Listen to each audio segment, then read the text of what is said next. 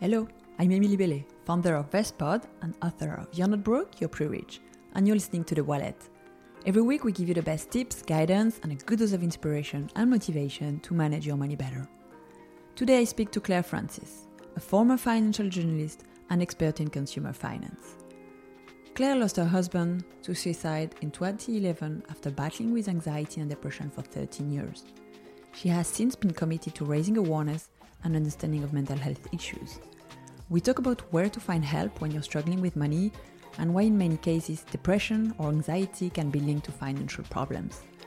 Clare is now a savings and investment director at Barclays and a board trustee for the Money and Mental Health Policy Institute.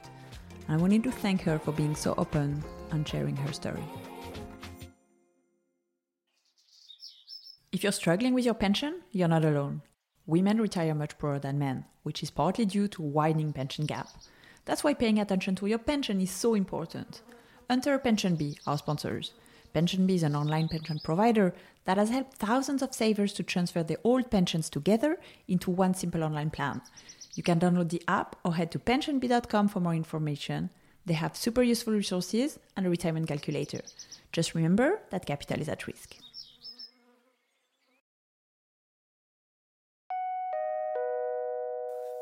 We are not certified financial advisors. Information shared in this podcast is for educational purposes only and does not constitute financial advice.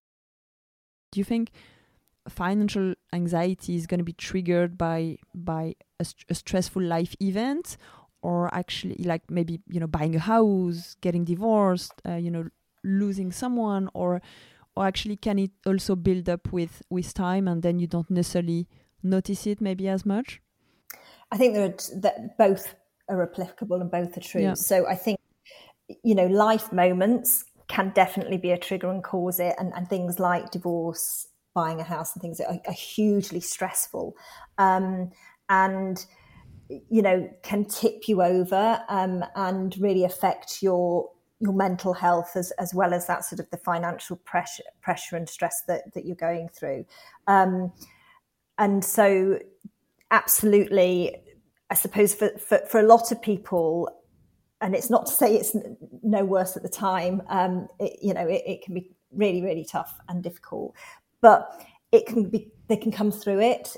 Do you know what I mean? And you'll get through that really difficult patch, and then actually things will become easier. But for other people, I think anxiety is something that, what causes anxiety can be all sorts of things and can be there all the time and actually manifest themselves in different ways. And, a lot of the focus when we think about financial well-being and mental health are linked to people in financial difficulty. And obviously that's the work that Money and Mental Health focuses on. And it's absolutely understandable and right because of the severity it can be and the number of people that can be affected. But also financial anxiety can affect itself, it'll show itself in very different ways. And my late husband was like that. He suffered terribly from sort of anxiety and on the face of it, had no reason to because he had a good job. We were comfortably off. He didn't have to worry, but he did worry. He worried out money daily. And for him, I used to call him the squirrel because he just saved. And, I sort of would manage our finances and, be in charge of the joint current account and the joint savings and the mortgage. And I'd log into our online banking and see, another £2,000 had been moved into, from Mark. And here's me sort of doing well if I could get a few £100 every, at the end of the month. He was just sort of, he squirreled and he'd sort of be in the bath and he'd say, how much do we owe on the mortgage? How much have we got in savings? It was in his mind constantly. And I think one of the things for him, because of his sort of anxieties, he was worried that what if he lost his job and couldn't get another one? And how would we cope financially? So he sort of ploughed as much as he could into saving and having as much in savings, which you might think, well, in comparison with somebody who can't pay the bills or is in massive debt, why is that a problem? And in a lot of respects, it's not as severe a problem, but mentally it's as much of a problem because it's just there constantly, day in, day out. And so you can sort of see how it can take its toll and just become an issue. And, some might say, oh, it's a nice problem to have. But when you're living with it day in, day out, or, along with other anxieties and sort of depression and stuff, it's, it can be as much of a problem. So I think that's the thing. It's sort of, it's recognizing that, things can be different. And, financial decisions, what somebody might find simple and easy and straightforward and not a problem, somebody else could be real in turmoil about it and causing them a huge amount of stress and adding a lot of pressure on. So we're all different. And I think that's the thing that we need to sort of understand. And that's the thing, that's why mental health conditions and well-being is so complex, because it literally can affect people in so many different ways. And it can affect anybody, and it can affect people at any time. Yep. And, and that's the difficulty, because if you might think, oh, I'm fine, I've never suffered. And then suddenly something happens in your life that triggers something, and you find yourself struggling in a way that you've never struggled before. And so I think it's just that what we can all do as individuals, I think, is be more aware, I suppose, and try and understand and recognize what, the impact mental well-being, mental health problems can have on people and financial, not only for ourselves in case it happens to us, but also in case it happens to, or is happening to, somebody that we know, whether it's a close friend or family member, or whether it's a colleague at work. Because one of the other problems for people when they are struggling with mental health issues is that often they find it difficult to talk. And certainly with add finances into the mix as well. Yeah. And we know that money is one of those subjects that, so what we don't talk openly about our finances, that a lot of people could be struggling and suffering, and you may not know. And how, so as you say, it's really, thank you very much for sharing your story.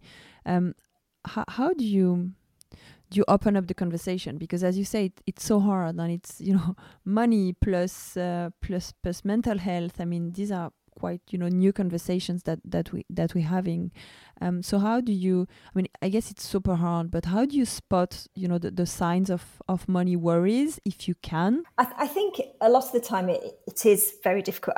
Maybe one thing we could all try and do is normalize, and just, so you don't have to be having money problems, but actually, if you talk, we don't share, and maybe we shouldn't, but I don't know, but people don't share really, what they earn, how much they save, how much they invest, how much they're putting away, oh gosh, my mortgage has gone up, or I've had a big credit card bill this month because it's been an expensive month.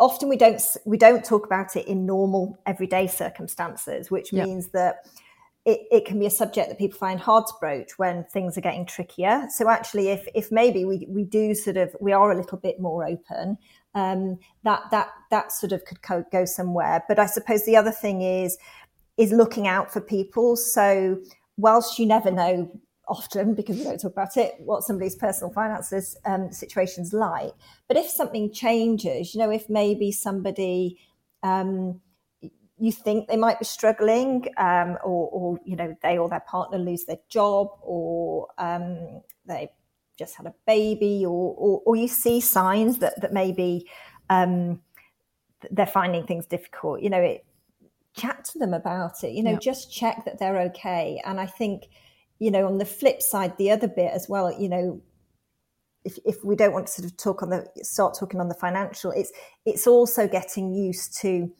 trying to get people to open up generally about how they're feeling. So really checking in on people, how are things, and especially at work as well. I think often, maybe friends and family might spot things, but you can often spot things with colleagues at work, but we don't necessarily know them as well. Yeah. So you don't know sort of how to broach it. Whereas if you can get into that sort of workplace of having an open culture where people can talk, and when you're having one-to-ones with people or having coffee chats with people, just sort of, how are you? You know, how are things going? And but be genuinely interested and listen to what they say in response, not just how are you, because it's polite and you always ask somebody how they are when you see them, and then they'll say fine, and then you move on. It's like, oh, you know, or say, oh, actually, do you know what? Oh, that's good. I've like, it's been a real stressful week for me this week, or, you know, and just sort of, again, talking about how we are generally, because again, if people are struggling financially or have got worries that are affecting them, they might open up to you about and share it a little bit more. And I think, you know, often through, I suppose, the research I've done over the years and having spoken to people with mental health problems, that first conversation is the hardest, and telling somebody is the hardest. But actually, once they have, it doesn't get rid of the problem and suddenly make everything better, but it can lighten the load and actually be a big relief that they're not having to sort of hide this and bottle it up and sort of struggle alone, really, behind sort of closed doors. So I think that sort of just generally talking a little bit more openly can be a massive help to people. And where can anyone find help online? What are some of the places where maybe you can go and learn anonymously, maybe talk to someone? I mean, what are the things we can do if we're helping someone, or if someone is really struggling? And usually people would go online, I guess, to find resources and find some help.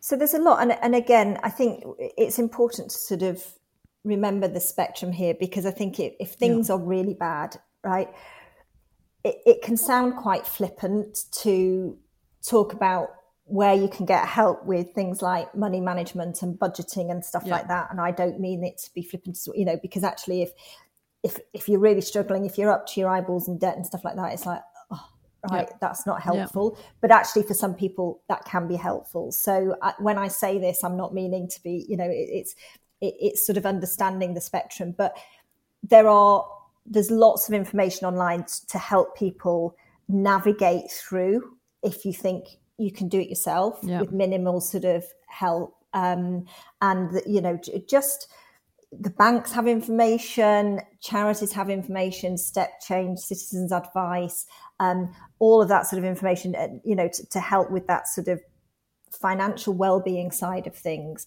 If it's on the mental health side, I mean, I think the first, you know, seek medical help, you know, visit your GP and talk, but also charities like Mind and the Samaritans have lines, you know, call centres, that helplines that you can call to speak to somebody confidentially and get help that way. So I think, you know, there is a lot of help and information, and also through employees. So at Barclays, for example, we have access to a 24/7, you know, 24-hour helpline for people that need help and support. So, you know, there might also be a lot of help available through the workplace. So I think it's just understand that there is help, and if you're struggling, because some people can't, you know, function very, you know, easily if they're really sort of suffering with their mental health, that confide in somebody and ask them to help you too, you know, no matter how sort of bleak or difficult it might seem and the outlook might be, but there's always something you can do, and also, you know, some support there for you. Just to finish off, do you see more people with mental health issues related to money post-pandemic?